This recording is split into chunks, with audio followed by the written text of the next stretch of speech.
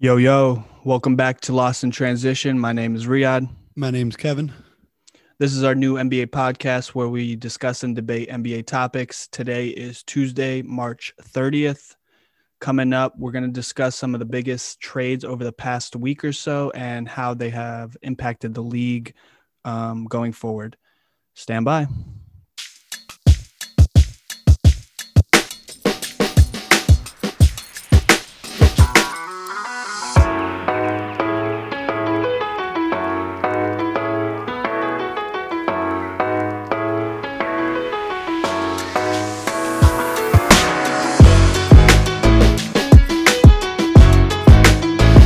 All right, y'all. So we're back after a week hiatus from recording an episode.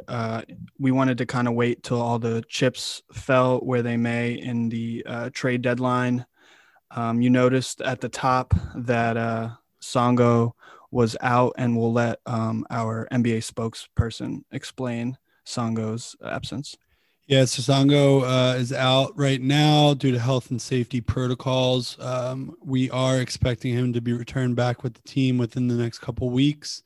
We hope the best for him. We miss him. We're ready to have him back. But we'll get him back on here soon. Absolutely, very optimistic outlook for the pod coming up. Yo, before we get into this, I was just on Twitter. Did you see that Rappaport tweet where he had the screenshots of KD? That was wild. KD always is on social media 24/7 regardless, and like going back and forth with people, but that's the most like foul mouth that I've ever seen him get Yeah, to. that was the most like unfiltered like language I've heard from an athlete I ever. mean, Rappaport is kind of a douche, but Yeah. But I'm saying like he said the C word. He called him a cum guzzler, I think. Like it yeah, was, that was to me when I was reading that like a couple hours ago. I was just like, we got to verify this somehow. I know, right? I saw and he said he chirped something about like Portnoy, and then Portnoy immediately put up like a jersey swap with KD, like a photoshopped face of him and KD. I Yeah, was fucking crying. yeah, I saw that. Um, Um, yeah, I saw a lot of people backing Katie over Rappaport on Twitter. yeah, but what I was saying about like it reminds me of like when there would just be like someone wins like a national championship or something, or like college football, college basketball, like anything like that. And then, or like someone gets traded to a certain team, and it shows like a tweet from with them like in high school, like, man, I would never play for the fucking Lakers or something like that. And he like Yeah, signs with the Lakers. yeah. No, it was crazy when I was reading it. I was like, damn, this is bold for Rappaport to release it and kind of reckless on KD's part.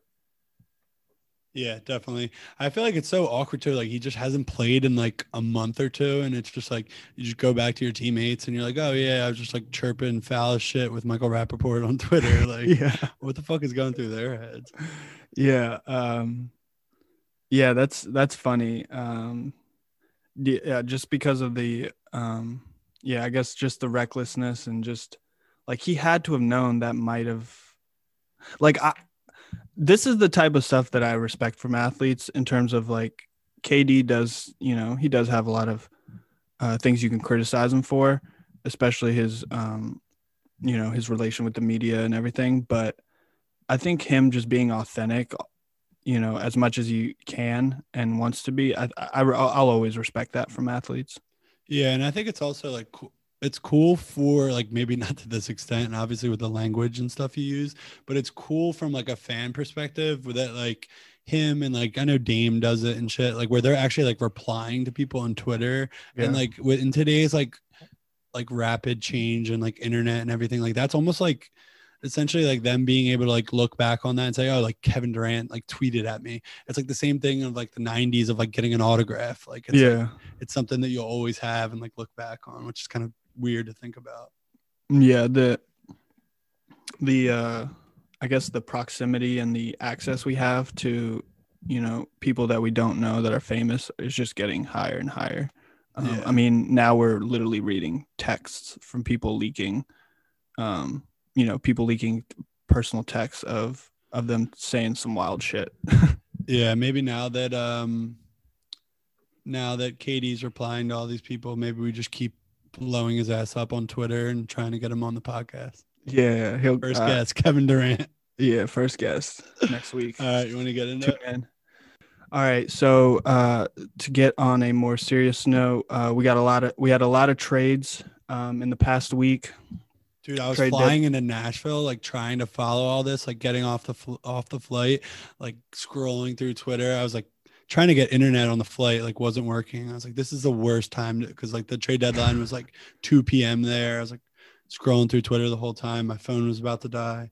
It was a disaster. But yeah, you don't take a vacation on trade deadline day. I know. It's our first year doing the pod. I'll learn from my mistakes, and it won't happen again. I'll be better. Hand up. Okay, sounds good.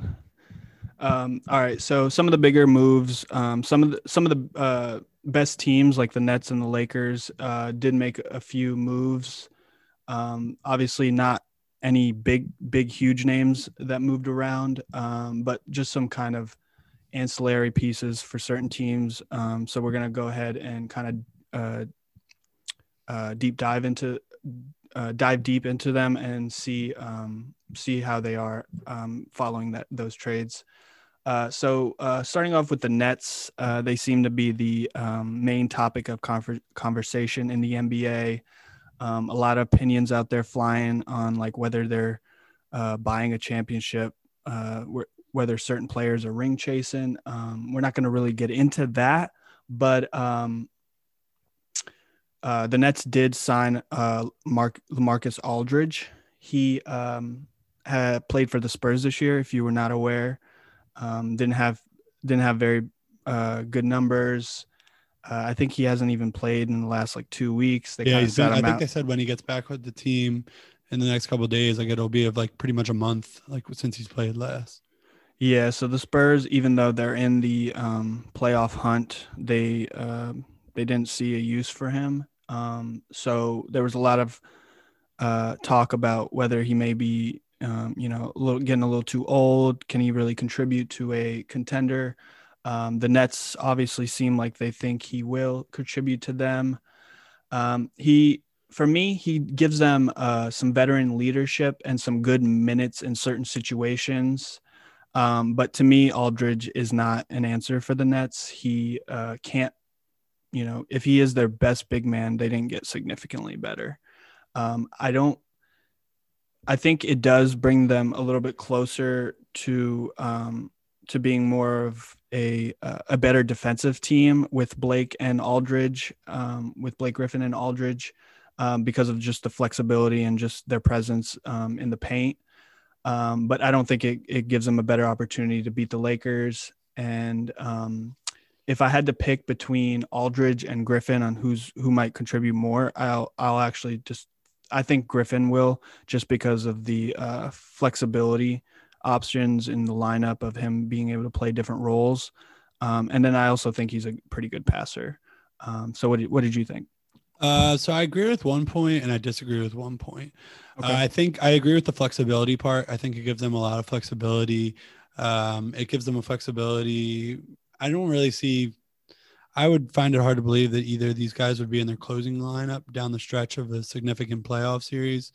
I do think it gives them good bench options. I mean, if Aldridge comes off the bench and gives you like a 6-minute stretch each half, maybe, I mean, he still might be able to get you 14 points there. I disagree with the defensive side. I think LaMarcus Aldridge is washed defensively.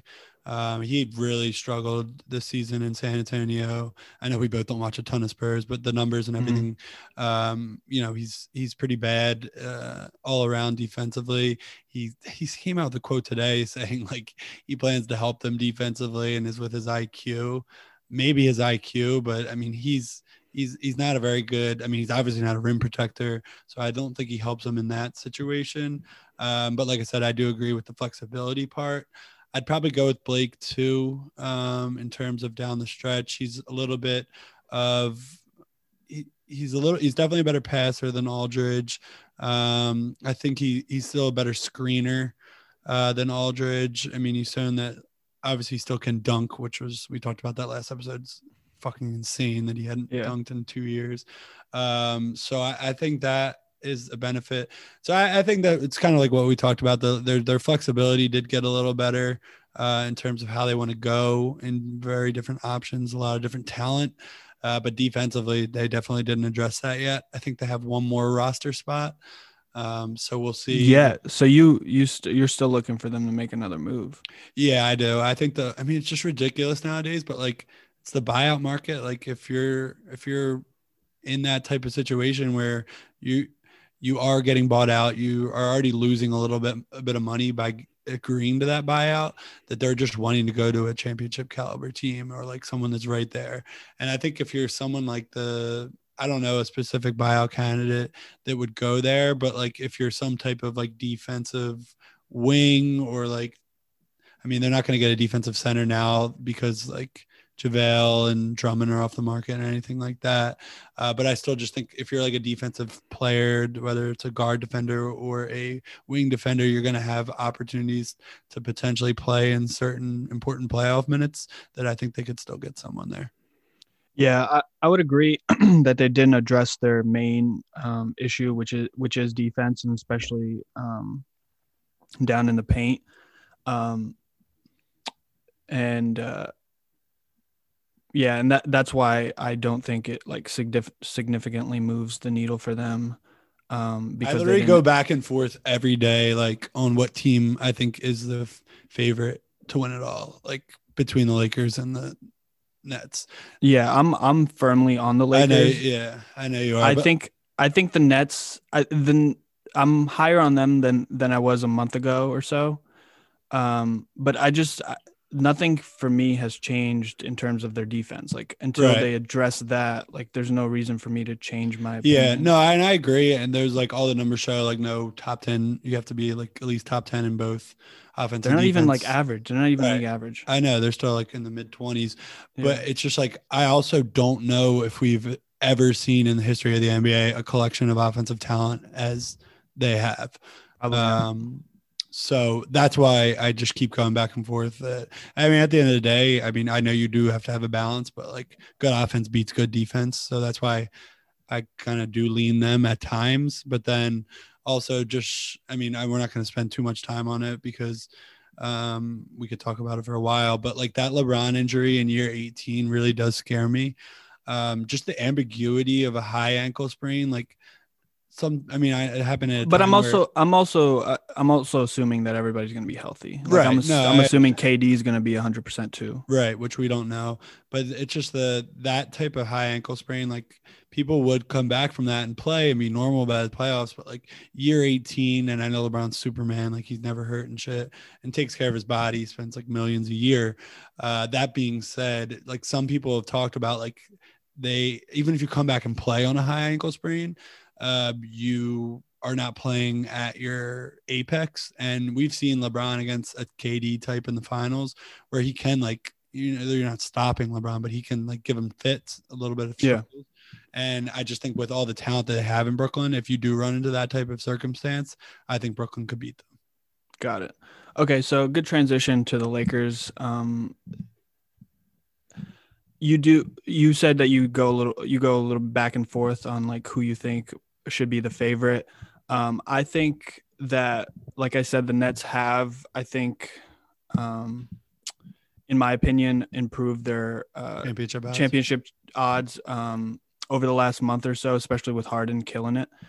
But I think the Lakers signing Drummond, who's younger than Aldridge, and can play a specific role for the Lakers in terms of rebounding and just being a big guy presence.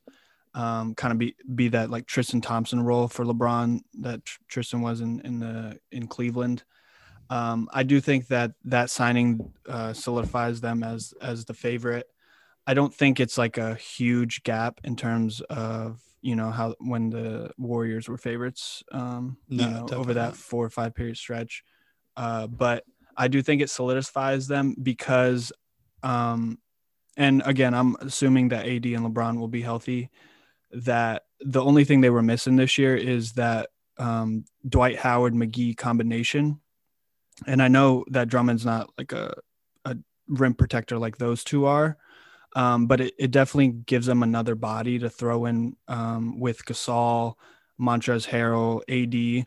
I think the combination of those four, they'd be able to take all of the pounding inside, and gives LeBron a little bit more freedom to play perimeter position, and they also don't need him to play a big role like Yeah, definitely. Aldridge. If he's they might be depending on Aldridge at the end of the game. Drummond, he's not going to be a top 5 option at the end of the game. Yeah, it's kind of crazy to see. I saw some reports today, like potentially of Mark. I don't think it'll happen, but of Marc Gasol getting bought out, like they wouldn't outrule that, which would be insane. Has he been really that bad? I guess so. I've watched a lot of Lakers games. He didn't seem that bad. Yeah, and I don't know. I don't know if it's just like the fit with them, like kind of moving forward in the playoffs they don't like.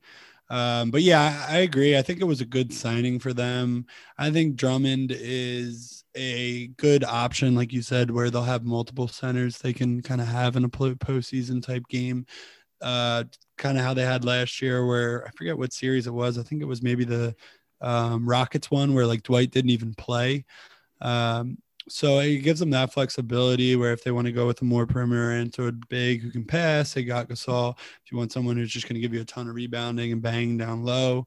But I don't really think this is like a huge move for them. I don't see Drummond ever being in, I shouldn't say ever. I don't see it in like a conference finals or NBA finals type lineup where he's going to be in a closing lineup. He's a 62% free throw shooter, which is absolutely horrible. He's definitely a good rebounder. That's pretty much the only big part of his game. He's not as much as a roller as you'd think, or like as like Dwight or the JaVale would be. So I would have liked to, if I was a Lakers fan, I would have liked to see them try to go get JaVale back. I think he would have been a better fit. But and then I know like some NBA Twitter was like, oh, this is like the stopper for like Jokic, or like to help stop Jokic or Embiid. It's like, no. Embiid averages 28 and 10, and he has like multiple homes and real estate inside Drummond's head. Like he is not an Embiid stopper at all. Yeah, not at all. And I think also that Drummond is just going to play like he knows what his role is going to be. Yeah. And let me fire this one at you real quick. Would you have made the trade for Kyle Lowry if you were the Lakers, in giving up Talen Horton-Tucker, Schroeder, and I think that was pretty much it that was in the trade. Maybe some other salary match. I think they wanted KCP. KCP, also. Yeah, right. Would you have made that trade if you were the Lakers? When I first saw it as like proposed or they were in the talks, I was like, no, like you just got Schroeder. He's been your third best player on the team. You're just replacing a similar player with maybe a higher caliber similar player, but a lot older and is going to play the similar roles. So at first I wasn't. I think if the Lakers were a lot more worried about their chances, I think they would have pulled the trigger on Lowry. Yeah. But I think they're pretty confident in the team that they have. And I don't, Lowry would have been good for them this season, maybe next year. Next year, if they could have. Possibly. I'm sure they would have found a way to afford him. Like 36?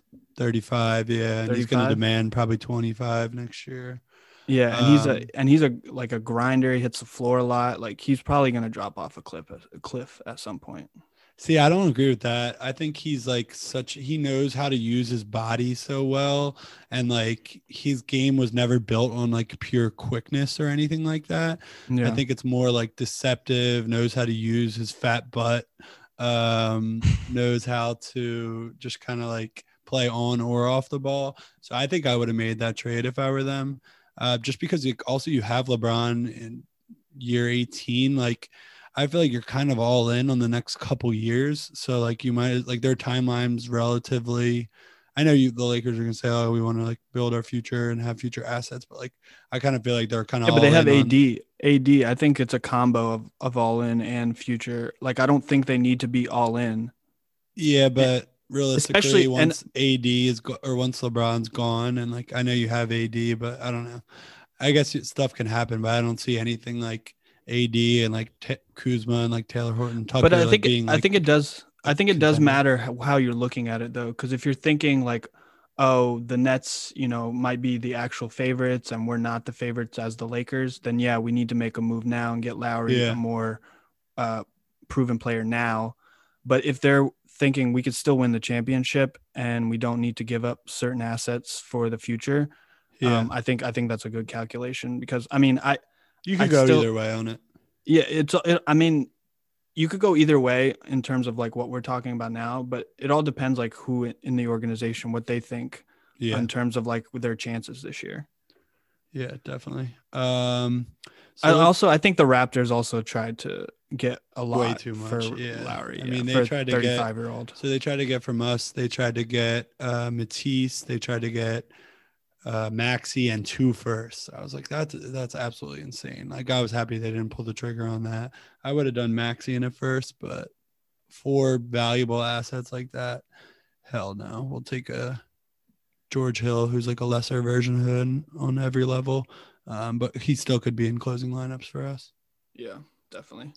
Um, all right, so I think that a lot of people do have the Nets and the Lakers as favorites in their respective conferences.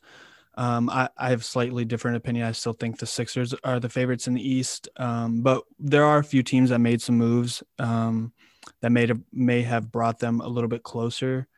One of those teams is the Nuggets. I'm gonna go ahead and Yeah, so I thought the Nuggets probably, in my opinion, had the best deadline out of anyone in the NBA. First move they made was for JaVale McGee. I think they lost Plumlee last year, who was like a little overpaid and wasn't great defensively off the bench as a backup for Jokic. I think McGee's a good rim protector. He can just run, good rim runner. So I think he'll fill that void really well. They've kind of been like alternating on some small ball five and haven't really had a true successful backup this year for Jokic. So I think that's a good get for playoff time. And then I'm really interested to see Aaron Gordon, how he functions in this roster. I think it was a great move for them considering they lost Jeremy Grant last year. So Gordon can kind of fulfill that role in a sense. They're different players, but they're both like a long wing that can, cover a LeBron or a PG or a Kawhi in a playoff series. So I think that was a big get for them. A big knock on Gordon is he kind of never really got to his potential in Orlando. It's kind of a shitty organization, so I'm not really that surprised there. But he also kind of had to fill the void of like doing a lot more. Obviously, you have Vucevic, who was solid for them, but he was like their premier wing talent. I think in this role, he's going to be no doubt like the fourth option. Like there's not even going to be like a debate that like offensively, it's obviously Jokic, Murray, and Porter Jr. ahead of him. So he can kind of just like actually have that focus on the defensive end, kind of own that role, be in a winning tradition, a winning program. So I think they got a lot better. And in my opinion, they are without a doubt the second best team in the Western Conference now. I know they're still record wise, they're not up there yet, but come playoff time, if I'm a team worried about who I'm facing, number one is still going to be the Lakers, but I think Denver's right behind them. got it. Yeah, I agree with a lot of that. I think clearly they tried to put some athleticism and length around Jokic, as Jokic is not the greatest rim protector. I do think he is a little bit. I think people kind of overstate how bad he is on defense, but he's definitely not a rim protector, and I do think it does put them in second place in the West. I'd kind of put the Suns right behind them, but I do think the Gordon and McGee additions does improve their team.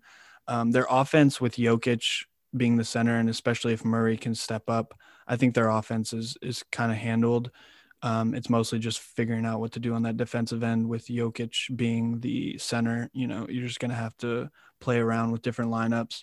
And I think the biggest thing with the Nuggets with these two moves and how it kind of differs from what the Lakers and Nets did is that the Lakers and Nets added pieces that may help them in certain situations.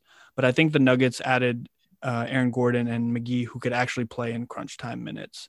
Obviously, McGee might not play at the end of the game, right? But still significant playoff minutes. Like significant. The Sixers literally lost that series to the Raptors the other year because they literally couldn't function when Embiid wasn't on the floor. Yeah.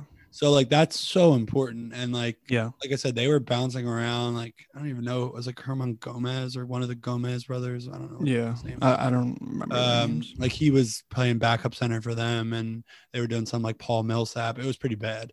So I definitely think they got better there. Now you want to talk? Oh, no, they had Isaiah Hartenstein or something. Okay. Real quick, you want to talk about your two favorite teams? I know you love the Clippers and you love the Hawks. They traded Lou Williams and 2 firsts for Rajon Rondo. What'd you think of that one? All right, so I think it actually makes sense for both teams. The Clippers are obviously looking for a point guard. They just don't have one. And the reason why I think it makes sense for the Hawks is because Rondo is a veteran and he wasn't playing a lot of minutes. Or well.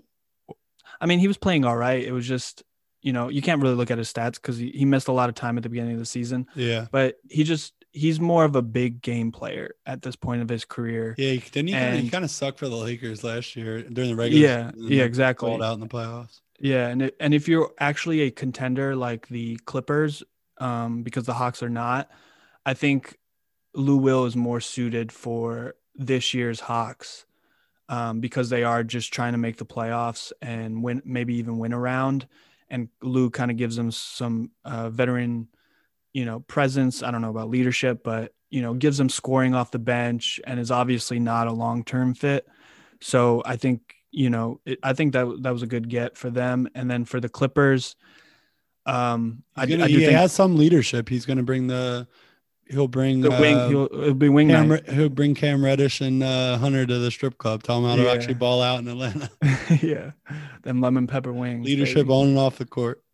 But yeah, I think the Clippers do need Rondo more than they need Lou Will to win a championship, and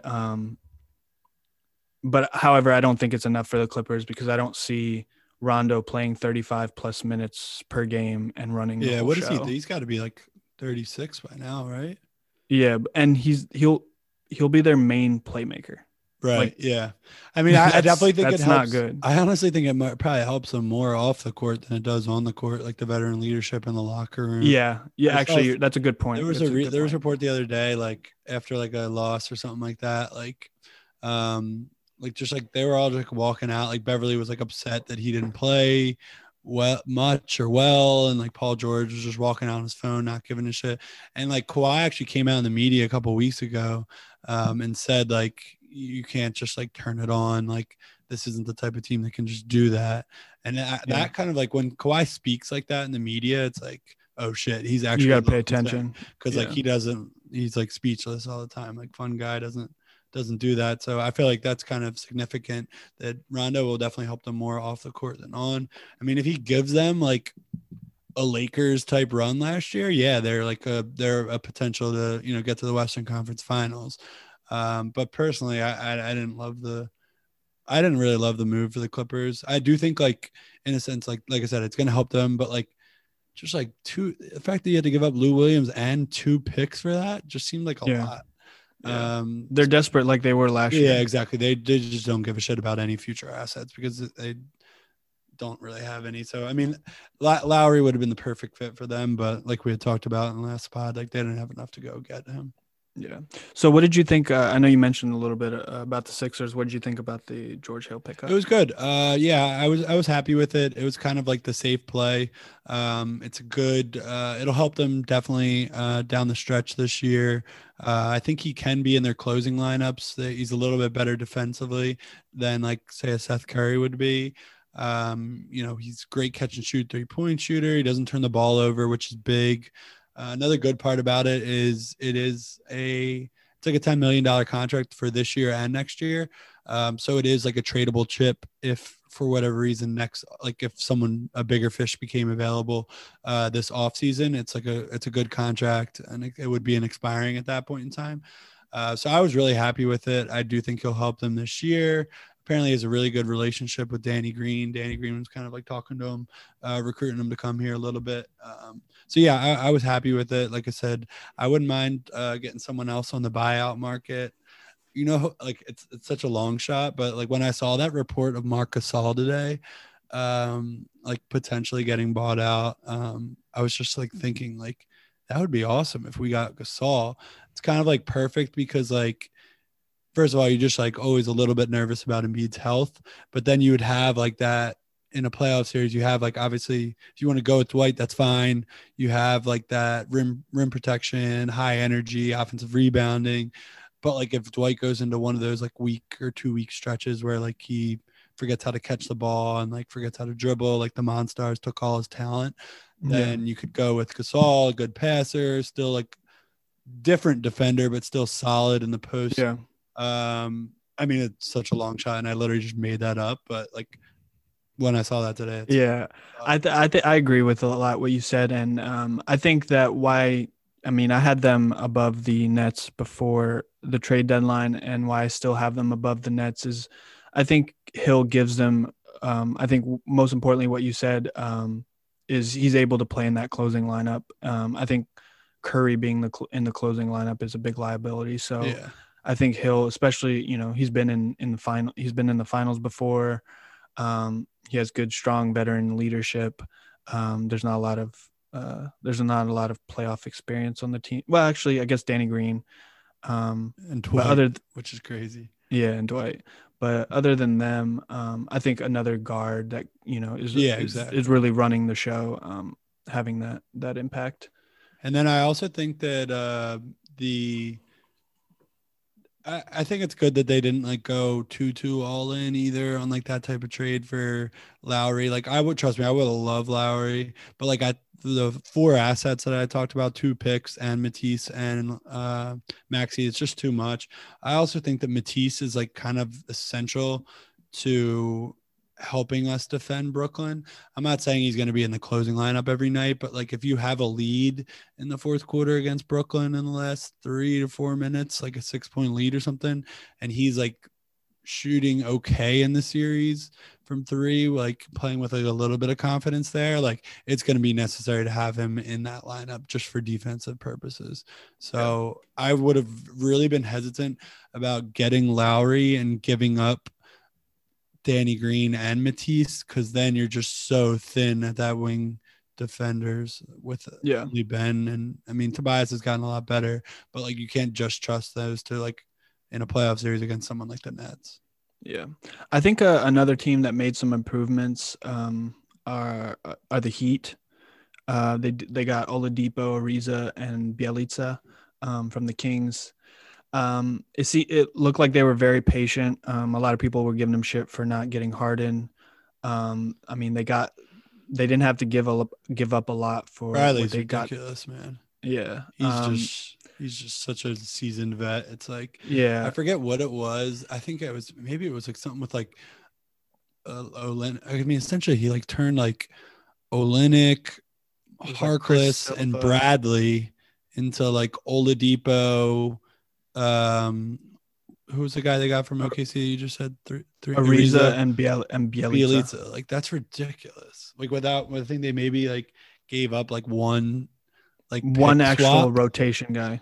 Yeah, and like one pick swap. And like, but it's a pick swap. It's like from like the difference between, I think it's like Miami and Brooklyn or something. So it's like maybe 5 slots. So I mean, yeah, hats off to Pat Riley. He's ridiculous. How much do you think this like? Where do you think?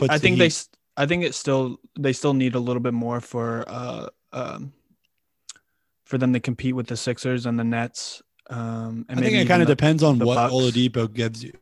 I was gonna say that it all depends, because I really do think Bam and Oladipo might be like perfect fits. Like they're both like gritty, tough, athletic players. I think they might be a perfect fit, and then you put Butler around them. Hero, Ariza, Robinson, Dragic, Iguodala. I think they can be pretty competitive in this playoffs this year, but I don't see them going to the finals again. Yeah, I definitely think they're the top dog to knock off any of those three at the top of the standings right now. Yeah, you're probably And right. I think that solidifies them. I think it'll be good that they got Oladipo so that he can kind of run the second unit too. So like when Jimmy's off the floor, they've been absolutely horrible this year and like games he hasn't played and stuff. So he kind of at least gives them a little bit of like ball creation. I mean, he's not quite the level of Jimmy, obviously, but it kind of gives them a little bit of an insurance policy when he's not on the court. Yeah. What about the Blazers? They got Norman Powell. What'd you think of that? Yeah, I thought that was a pretty good move for them. It kind of seems like they had their mindset that they weren't going to pay Gary Trent Jr., who I kind of liked. I liked him too. I honestly liked the trade for both teams. It seemed pretty lateral to me. I mean, I think Norman Powell's a better player right now, and I guess the Blazers are still kind of in that win now-ish mode more. And I think that Gary Trent Jr.'s timeline probably aligns a lot better with the Raptors timeline now with, Siakam, Van Fleet and whatnot. So I thought it was a good trade for both teams.